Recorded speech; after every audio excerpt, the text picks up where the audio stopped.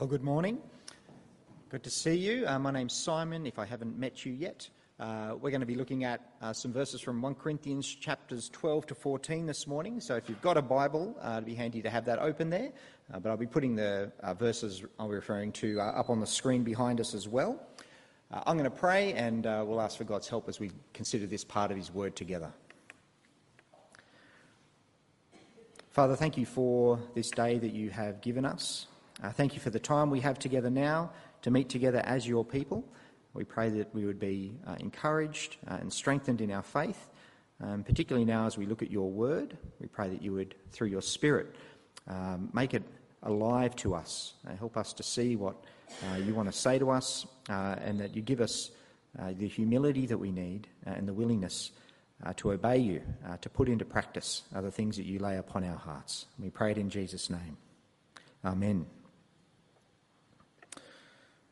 Well, it was Teddy Roosevelt, or Theodore, who came up with one of my favourite quotes. He once said that comparison is the thief of joy. It's a natural tendency that we all have, isn't it? To compare ourselves with those around us. Now, for some people, this is in fact how they kind of negotiate their way through life, the way they measure their own value and worth, only in comparison to others. This might take place at work, as you compare yourself to your colleagues. Schools and universities make this quite easy for us. We're constantly getting marks that allow us to compare our achievements and our standing with other people. This might have been your experience and might continue to be as a part of your family, measuring yourself against a brother or a sister, or feeling the weight of living up to your parents' achievements and reputation. Perhaps this was actually openly encouraged in your upbringing, where you were compared to siblings or cousins or friends. It was a kind of a competitive environment. We almost feel compelled, don't we, to compare ourselves to others when it comes to our abilities, our intellect, even our appearance. And this can happen in churches too, even to the point where we compare the gifts that God has given us. And we can use them to arrange ourselves into a kind of pecking order, or to feed our own pride, or to feed those feelings of envy and jealousy of others. Today we're looking at a decent chunk of 1 Corinthians, trying to cover chapters 12 to 14, and it's a section that deals with these issues around spiritual gifts. Now, that's an issue that's caused all manner of arguments and conflicts between Christians over the years, and I think particularly in recent years. But we find that in the church in Corinth, they're in conflict over this. Not so much a disagreement about what spiritual gifts are, but more a division they're allowing to occur within them around who's got what gifts. They're looking down on people who don't have the same kinds of gifts or the right sort of gifts, and it's become a serious problem in the life of the church. Now, as we've seen repeatedly in 1 Corinthians, the issue is not so much about the gifts, it's fundamentally one of attitude and one of heart. So the Apostle Paul wants to show them a few things. He wants to show them how to value every part within the body equally. And he wants to show them how pride and selfishness have to be conquered with humility and love. Now, the New Testament talks about spiritual gifts in a number of places. We have what we've got here in 1 Corinthians. If you go to Romans 12 and places like Ephesians 4, there's more that's said about them there. And I'm not suggesting that this is what anyone writing the Bible wanted us to do, but if you compile a list of spiritual gifts, you find that it's not actually a very easy thing to define. So here's a range of different things, and this isn't even all of them, are things that are described as spiritual gifts, things that come to us through the Spirit of God. And I don't think the New Testament writers ever wanted to provide an exhaustive list for us or a complete list, but here are just some of the things that get mentioned. There are some gifts here that seem to have an overt supernatural element to them, so things like speaking in tongues or healing. There are some things here, though, that seem much more like sort of natural abilities or skills, as Libby was talking about. Things like teaching or administration. And then there are other things here that would just seem to be rather ordinary, like serving or giving money. Many of these gifts, I think, are things that we might expect all Christians to have. Things like faith, helping others, showing mercy. Now, the problem that seems to have arisen in Corinth is that they've taken pride in particular spiritual gifts, and they're looking down on others who may not have them. And in particular, they seem to have decided that those who spoke in tongues were the bee's knees. That they had some sense of superiority when it came to that gift. And because of that, they're now looking down on those who had the more mundane or less spectacular gifts. Whenever we fall into the mistake of measuring people's worth through comparisons like that, it'll almost always lead to a couple of things. It'll almost certainly lead to things like pride or self-loathing. So you're going to feel proud if you think you're better than others as you compare yourself to them. That is, if you've got the right kind of gifts. Or it'll lead to a sense of self-loathing and disappointment if by comparison you feel that, well, you're not as good, not as talented, not as valued as others. And all of this is rather poisonous to the life and the growth of a church. Comparison is the thief of joy, but it's also the thief of unity. And so Paul wants to tackle this problem, and he says we've got to get this right. And so he's got a few things he wants to teach them about the nature of gifts and how they should be exercised. Now, the first and most obvious thing that Paul wants to point out to them is that spiritual gifts, everyone has one, and that they're all from the same source. They're all from God. That's what he says in 1 Corinthians chapter 12, verse 7. He says, "Now to each one, the manifestation of the Spirit is given for the common good." And then after describing what some of those gifts are, he says this in verse 11. He says, "All these are the work of one and the same Spirit, and he distributes them to each one just as he determines." Whatever gifts we have, they all come from the same source. They're all the work of the same Spirit. And it's important to notice that it's God who determines who gets what. Now, of course, everyone has gifts, but God is the one who determines what kind of gift we receive. But regardless of whatever gift it is, they all are meant to have the same purpose. They're all to be used for the common good. Paul goes on to use the analogy of a body to describe how these different gifts should operate within the life of a church and how vital each one is. So a little further on in chapter 12, we have these words which we had read earlier for us. "But in fact, God has placed the parts in the body, every one of them, just as he wanted them to be. If they were all one part, where would the body be? As it is, there are many parts, but one body. The eye cannot say to the hand, 'I don't need you,' and the head cannot say to the feet, 'I don't need you.' On the contrary, those parts of the body that seem to be weaker are indispensable." You can see even here hints of the problems that there are at Corinth. People are suggesting that there are some parts of the body that aren't needed. Those who had the more highly prized gifts were making others feel inferior. But Paul says, in a body, every part belongs. And for the body to be able to function, it needs every part, even the ones that might appear weaker or less significant. And just as every part of the body is needed for it to work well, all the gifts that God has given to his people in the church are needed for a church to function well. We all function differently, and of course that's a part of God's good design for us. We all need each other. We're all dependent on one another because we belong to each other. And so there should be no place for jealousy, no place for pride. I wish I could sing like an angel. But if you've ever stood near me during church while the singing's happening, you'll know that I can't do that. In fact, I was too close to a microphone for a couple of weeks when we didn't have enough singers, and I'm sorry about that. Singing is not a gift I have, and I need to learn to be content with that. But gifts are gifts. They're given to us. They're not something that we should use to feed our pride or used to look down upon others. The great thing is, God says that every single one of us has a vital part to play in the life of a church community.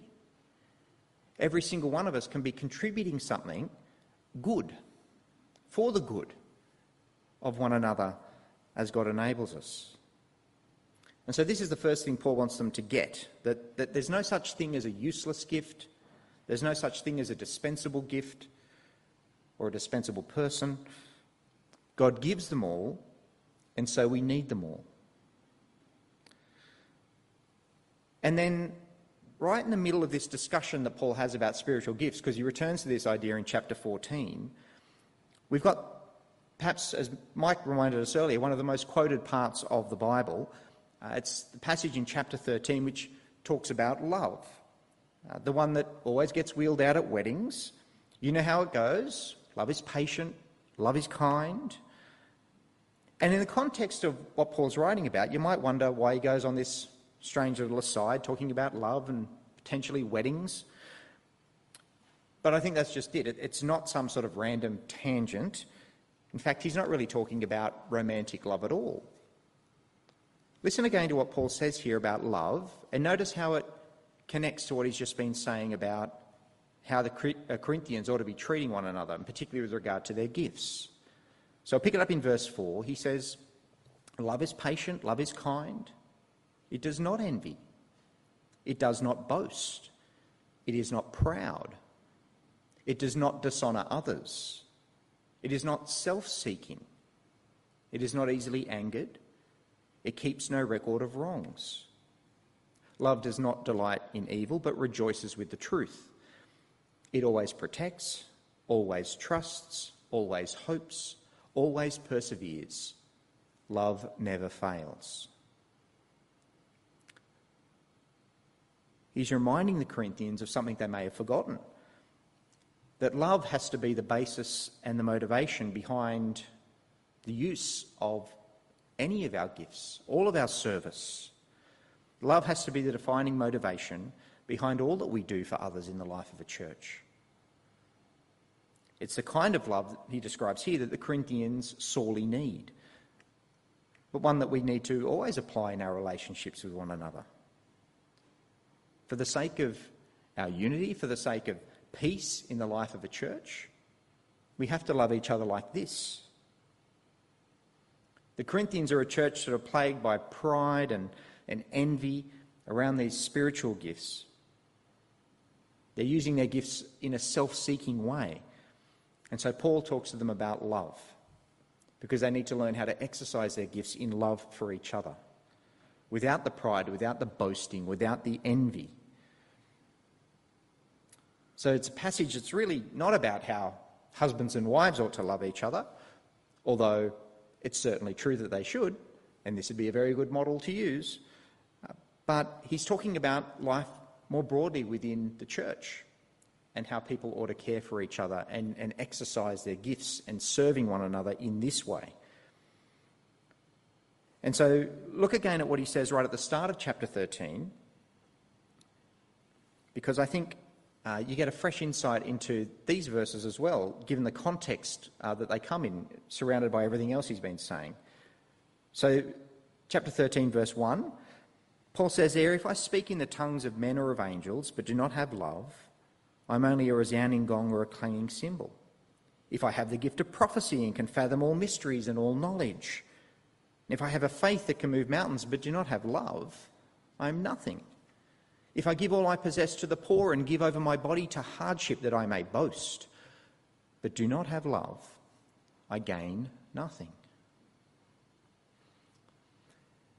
If you think your gifts are about you, you've missed the point. Missed the point of why they were given to you by God in the first place. They were given to you for the good of others, for you to be able to serve them in love. There's one more thing that Paul says here about spiritual gifts that I think is a bit confusing at first. In fact, it looks like Paul's contradicting himself. But in the end, I think it actually drives his point home. So we've just seen in chapter 12 how all the gifts that are given are important and equally important. how we've all got a vital part to play in the body. But then look at what he says right at the end of chapter 12. I don't know if you noticed this during our reading. Very last thing there in chapter 12, he says, "But eagerly desire the greater gifts." After everything else he's just said, this seems like a rather odd thing to say, until you realise what he means by greater gifts. Paul doesn't rank them. He doesn't, in fact, tell us what the greater gifts are. Well, he does, kind of. He says, in fact, that they're the ones that do the most to build up the church. So have a look at chapter 12, verse 7. He says there, "Now to each one the manifestation of the Spirit is given for the common good." And then in chapter 14, he'll go on to say this, "So it is with you. Since you are eager for gifts of the Spirit, try to excel in those that build up the church." Paul is saying that the Corinthians have made a mistake. They've made a mistake in thinking that the greater gifts are the ones that make them look good, that might make them look more impressive to others. But in fact, the greater gifts are the ones that will do the most to build up others. And Paul shows how this works through chapter 14 when he compares the gifts of tongues and prophecy. In fact, chapter 14 is kind of a worked example of this very idea. So this is what Paul says. He says, "For anyone who speaks in a tongue does not speak to people but to God. Indeed, no one understands them. They utter mysteries by the Spirit. But the one who prophesies speaks to people for their strengthening, encouragement, and comfort. Anyone who speaks in a tongue edifies themselves, but the one who prophesies edifies the church. I would like every one of you to speak in tongues, but I would rather have you prophesy. The one who prophesies is greater than the one who speaks in tongues, unless someone interprets, so that the church may be edified." See how it works? Paul says prophecy is better than tongues because it edifies the church. It builds others up. Speaking in a tongue may build you up, but if I can understand what you're saying, it does nothing for me. And so Paul says in the public meeting, tongues should only be spoken where they're accompanied with interpretation. And if they're not, well, they shouldn't be expressed at all. And so that's what Paul's getting at when he talks about greater gifts. Not meaning those that draw attention to you, but those that you can use to build up and strengthen other people.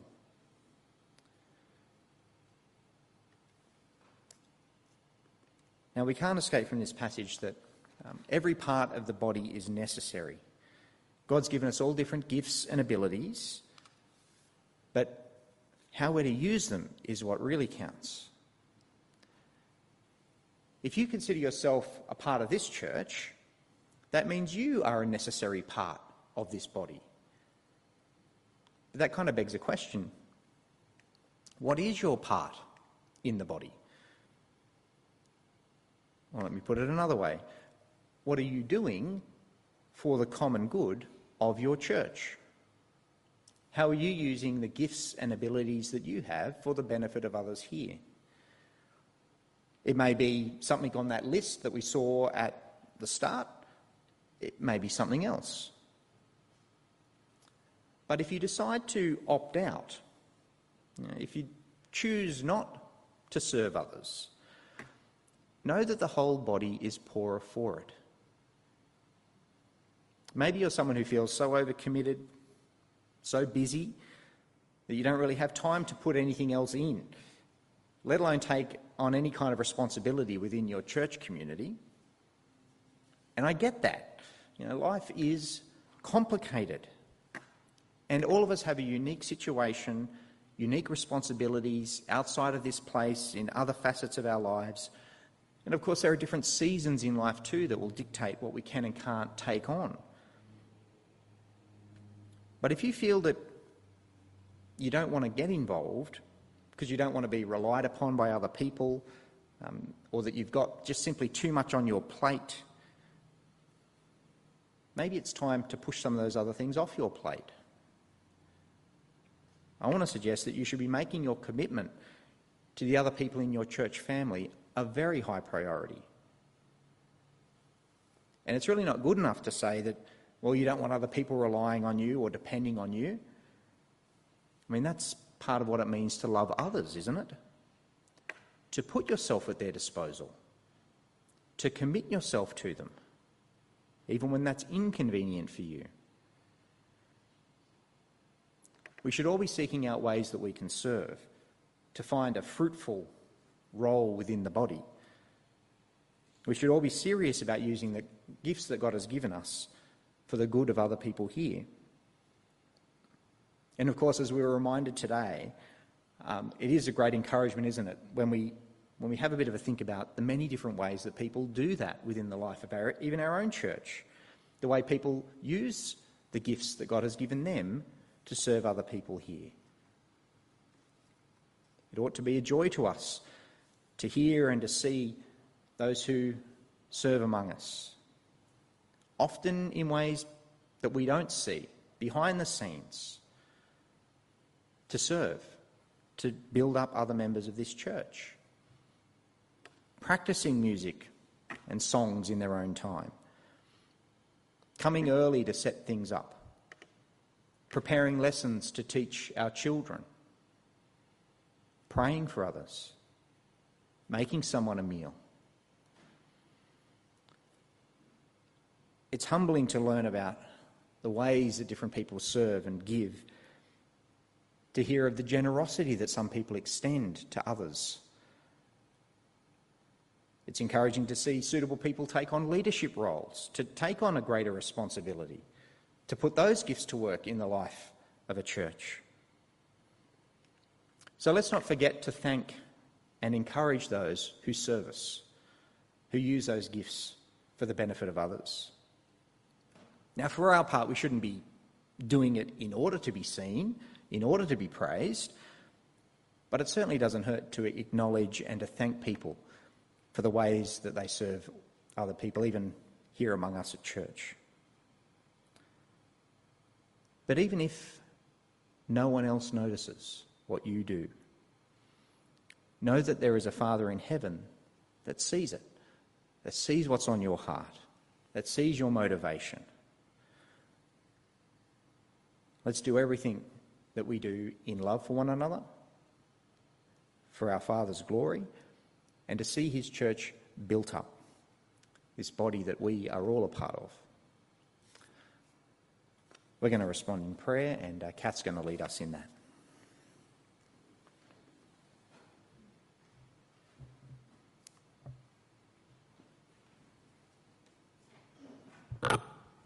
Please pray with me.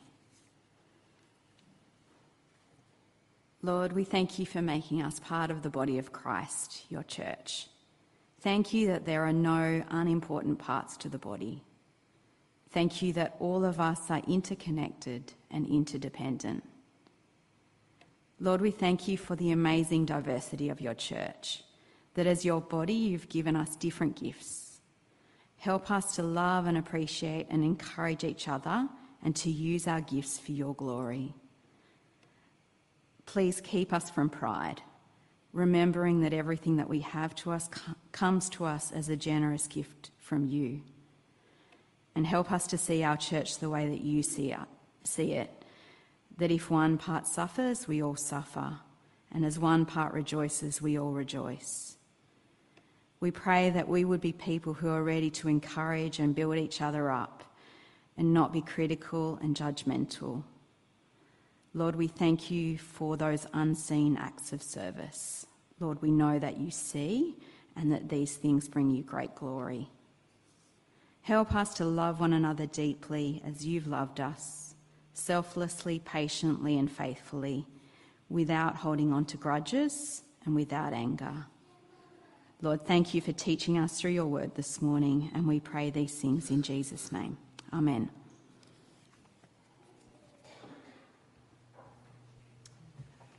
Our final song together is Live for the Kingdom.